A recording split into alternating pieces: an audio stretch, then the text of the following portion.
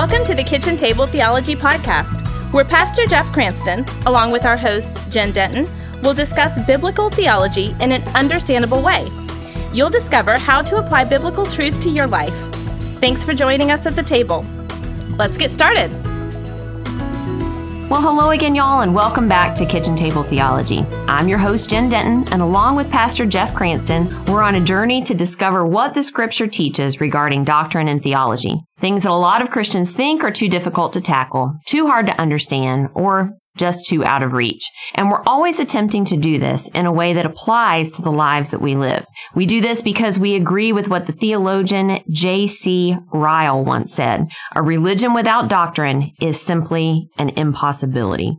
We want to help you be strong in your faith doctrinally, knowledgeable in and of the Word theologically, and to grow in your love for Jesus exponentially. On today's podcast, we're continuing with the 33 things that occur instantaneously at the moment of salvation for every believer. And Pastor Jeff, we're coming to the end of those 33 things over the next few podcasts, I think. We are, yeah. And we've discussed and studied a number of these treasures of divine grace going all the way back to episode 104. If you've missed any of these podcasts, we encourage you to go back and give them a listen. So, Pastor Jeff, what are we doing today? Hello again, Kitchen Table Theologians. And Jen, today we're going to look at a statement Paul made about you and I as believers being crucified with Christ. That sounds great. Yeah, it's a pretty popular verse. A lot of people memorize Galatians 2:20. And, but I wonder how much of it is actually understood. Mm-hmm. You know, what is it? We're crucified with Christ. Okay. What in the world does that mean? So how about reading Galatians 2:20 for us? I have been crucified with Christ, and it is no longer I who live, but Christ who lives in me. And the life I now live in the flesh, I live by faith in the Son of God, who loved me and delivered himself up for me. Now, as we continue, I have to be honest, this seems to be one of the wait, like I already said in the beginning, whoa, wait, what verses in the Bible? This verse appears to be one of the, dare I say, strangest verses in the New Testament. You can dare say that. Okay, good. And after that, and what I know of crucifixion and the horrible punishment inflicted upon Christ's human body, how can we as Christians walk around saying that we have been crucified with Christ? What does that mean to be crucified with Christ? I have been crucified with Christ. What in the world does that mean? You have been, according to this verse, you know. And after all, Jesus' death took place 2,000 years ago, and you or I weren't physically there when it happened, and he died for me and he died for you, and our sins are forgiven. But what does it mean to be crucified with Christ? So maybe a good thing that we're tackling that today. There are Bible verses that are well known and often quoted, but also misunderstood. I think we get that. And I would make the case that if you have been in church for a while, you've heard this verse quoted before at some point in your life. And I would say, you know, there are so many Christians I know, we've memorized that verse because we sort of like the part, it's no longer I who live, but Christ lives in me. We get to that part real quick. But whether you've heard that verse before, Kitchen Table Theologian, or that's your first time really being hearing Galatians 2:20, how do we understand the verse? And as Jen just was asking, what does it mean to be crucified with Christ? Clearly, we can't be nailed to the cross with Jesus, so this obviously means something else. So let's just examine that. And I think to do it properly, we have to understand the context of the verse in Galatians 2, and it's, you know, in the context of the chapter. And as I've said before here on Kitchen Table Theology, when studying God's Word, context is king. I learned that 4 decades ago. Context is king. Understand the context, and you'll understand the verse. And I always explain to students that context is all of the other stuff right surrounding the word before or what you're trying to figure out. Yeah, what comes before and what comes after. So what is the context of Galatians 2? I was so afraid you were going to ask me that. Well, to fully understand what it means to be crucified with Christ, we've got to look at the full context of Galatians, that whole letter, and especially what Paul's addressing in chapter 2. Very quick. The Galatian church had been infiltrated by a group known as the Judaizers. These people were teaching a mixture of law and grace as the basis for salvation. The Judaizers taught that a Gentile So if you came to Christ as a Gentile, you had to convert to Judaism. So there was kind of a mix and match thing going on, especially when it came to circumcision and honoring the Sabbath, that you had to do that before you really became a Christian. So conversion to Christ and adherence to Mosaic law was necessary before conversion to Christ could happen. Okay. So Paul addresses this. He's upfront about all of this. And Paul visits them, sees and hears, word is coming to him, this is going on in the church. So we've got a major theological issue, a problem. And Paul said this, when I saw that they were not following the truth of the gospel message, I said to Peter, so Peter's there. Paul says, I said to Peter in front of all the others, since you, Peter, a Jew by birth, have discarded the Jewish laws and are living like a Gentile, why are you now trying to make these Gentiles follow the Jewish tradition? Very uncomfortable moment for Peter. So Peter understood what conversion to Christ was. I don't have to follow the Jewish laws anymore, but he was practicing something different when it came to other people. We have a tendency to do that sometimes. What's good for me is not, I'm not going to do it. Do as I say, not as I do. You got to do it, right?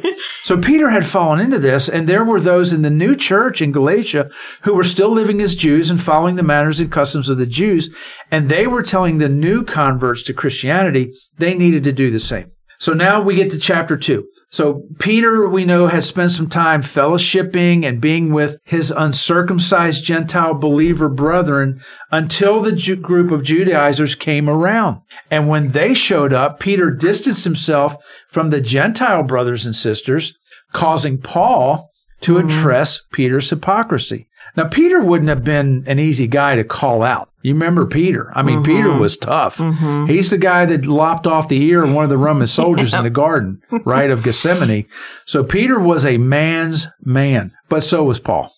So when Paul calls out that hypocrisy, he then proceeds to let everybody know no one is justified by works of the law, but only by faith in Christ. So this background and context lead into what it means to be crucified with Christ. How are we tracking? Well, it's great background, and it does give us some good context, some good before, you just said leads into.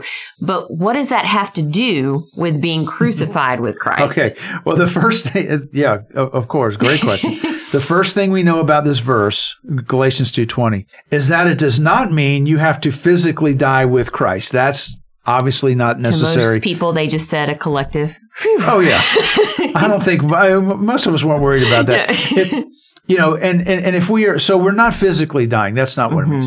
So if we are not physically dying with Christ in the term of crucifixion, then what are we being crucified to, right? Or what are we being crucified for? So let me address this in two ways to help potentially clarify what it means to be crucified with Christ. When I look at this verse, you can connect it to what Paul said before this verse and what he said after. So first of all, we have been crucified to the requirements of the law.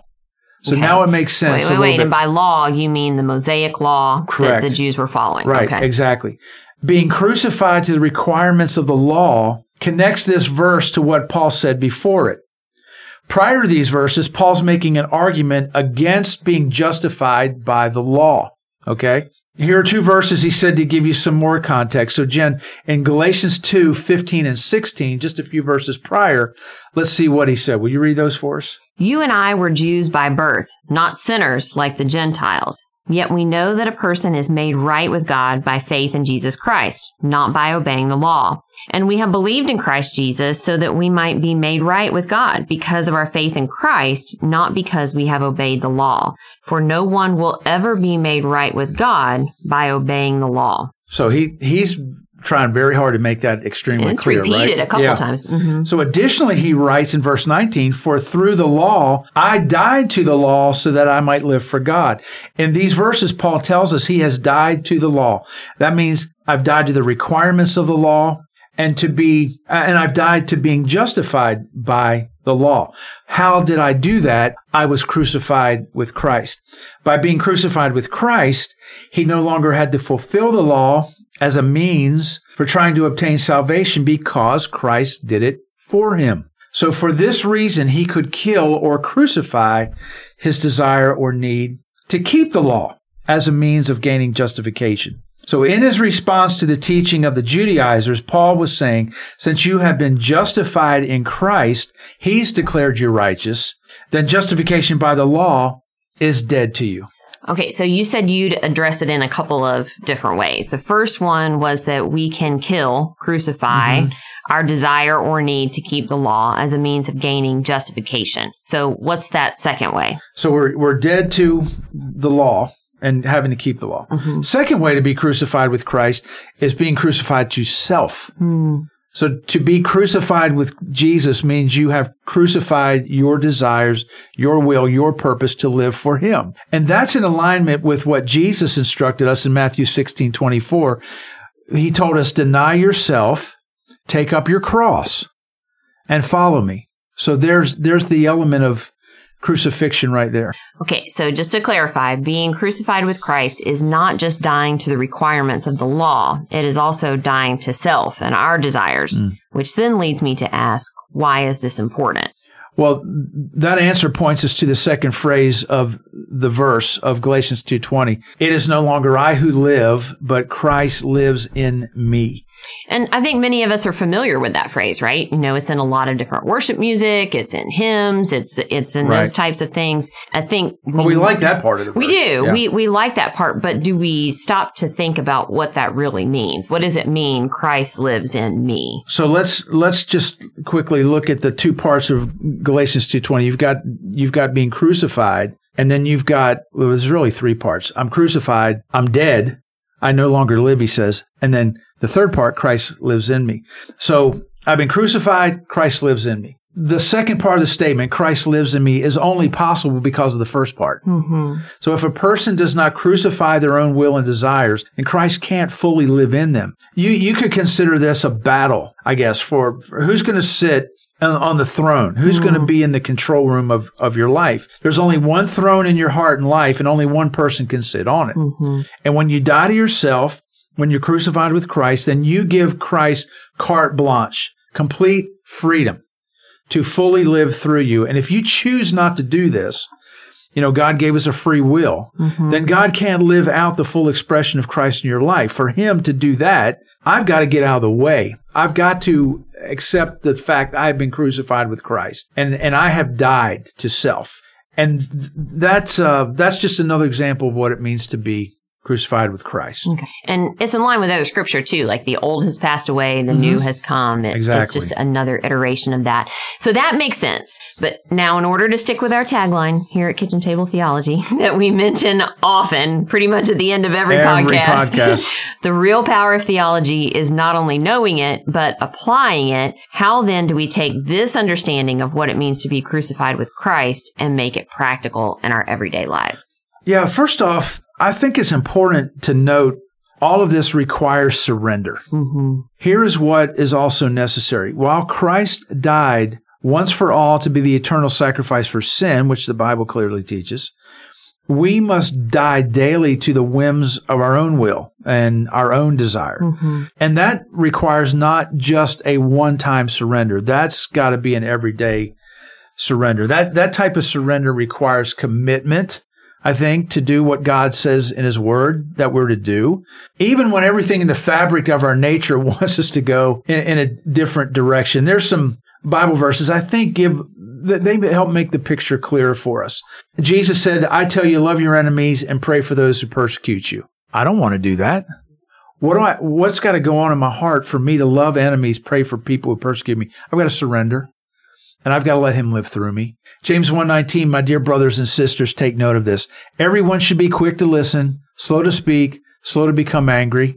We don't often want to do that. I want to be slow to listen, very quick to speak, and very quick to become angry. How do I get around that? Surrender to Christ. Ephesians 4, get rid of all bitterness, rage, anger, brawling, slander, along with every form of malice. Be kind and compassionate to one another, forgiving each other, just as in Christ, God forgave you. How does that work out in my life? Surrender. Crucified with Christ. It's no longer I who live, he lives in me. Last one, Galatians 5, the fruit of the Spirit. Oh boy. Love, joy, peace, forbearance or patience, kindness, goodness, faithfulness, gentleness, self-control.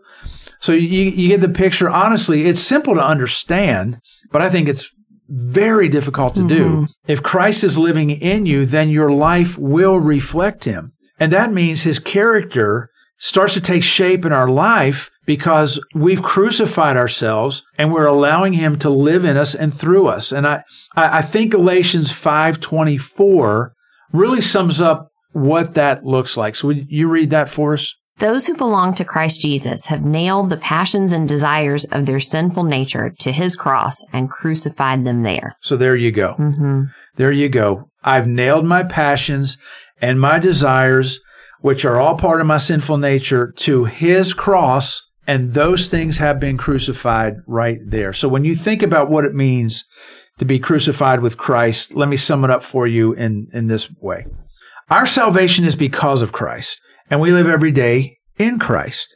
Because of the sacrifice of him, the question of salvation is settled once and for all in our lives, right? From that point forward, salvation forward, we still must be crucified with Christ so that his life will be seen in us. So I think there's a one-time crucified with Christ that brings us into salvation. And then there's almost a daily having to be crucified, nailing the passions and desires of the sinful nature to his cross. And then when that starts to happen, his life is seen in us. John the Baptist said it so well, very simply, he must increase and I must decrease. Man, if we just live by that, that's the path, that's the road. And when that truth settles into your heart, then you understand what it means to be crucified with Christ. And I think we kind of relax at the death part of it all. But then we think about how hard that is to actually surrender that. And we think, oh, well, there's where the sting is. Yeah. There's where the bite is. And there's where the power of the Holy Spirit has to be evident.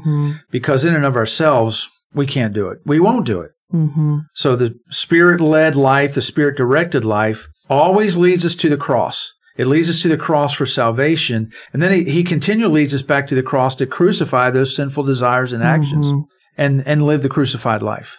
For sure. Well, hey, that was a lot to digest today, and we hope you stuck with us through the whole episode. Thanks so much again for listening to Kitchen Table Theology. Please take a moment, if you would, to rate and review this podcast, including Spotify and iTunes. It helps new listeners to find the show, and we want to spread the Kitchen Table Theology love. And many of you are doing that, and so thank you so much, because that does, through the algorithms and all the magic of, I don't know how all that works, but more people find out about Kitchen Table Theology when you rate and review. So thank you very much. The power of the World Wide Web. It's scary. It is scary. And don't forget also to check out today's episode notes. They're jam-packed with lots of information. As always, thanks are due to our friends at Low Country Community Church here in Bluffton, South Carolina, for making this podcast possible. To Danny and her team at Streamline Podcast for making us sound good. And of course, to Dylan Voorhees, today's sound engineer. Also, head on over to jeffcranston.com for more information about Dr. Cranston, his books, sermons, leadership notes, and blog posts. And Lord willing, next week, we'll be back with another great episode. So there it is. Now go deeper. And until next time, always remember that the real power of theology is not only knowing it, but applying it. You've been listening to the Kitchen Table Theology Podcast with Jen Denton and Pastor Jeff Cranston. Join us next time for more insights into biblical truth. If you'd like to know more on today's topic, you can check out the show notes at jeffcranston.com. You can also email us at pastorjeff@lowcountrycc.org. If you're enjoying this podcast, would you consider leaving a rating and review on iTunes? We deeply appreciate your help in getting the word out. And be sure to subscribe on iTunes, Google Play, Spotify, or in your favorite podcasting app to continue this journey with us as we learn about and apply God's Word to our lives. Thanks for joining us, and we'll see you next time here at Kitchen Table Theology.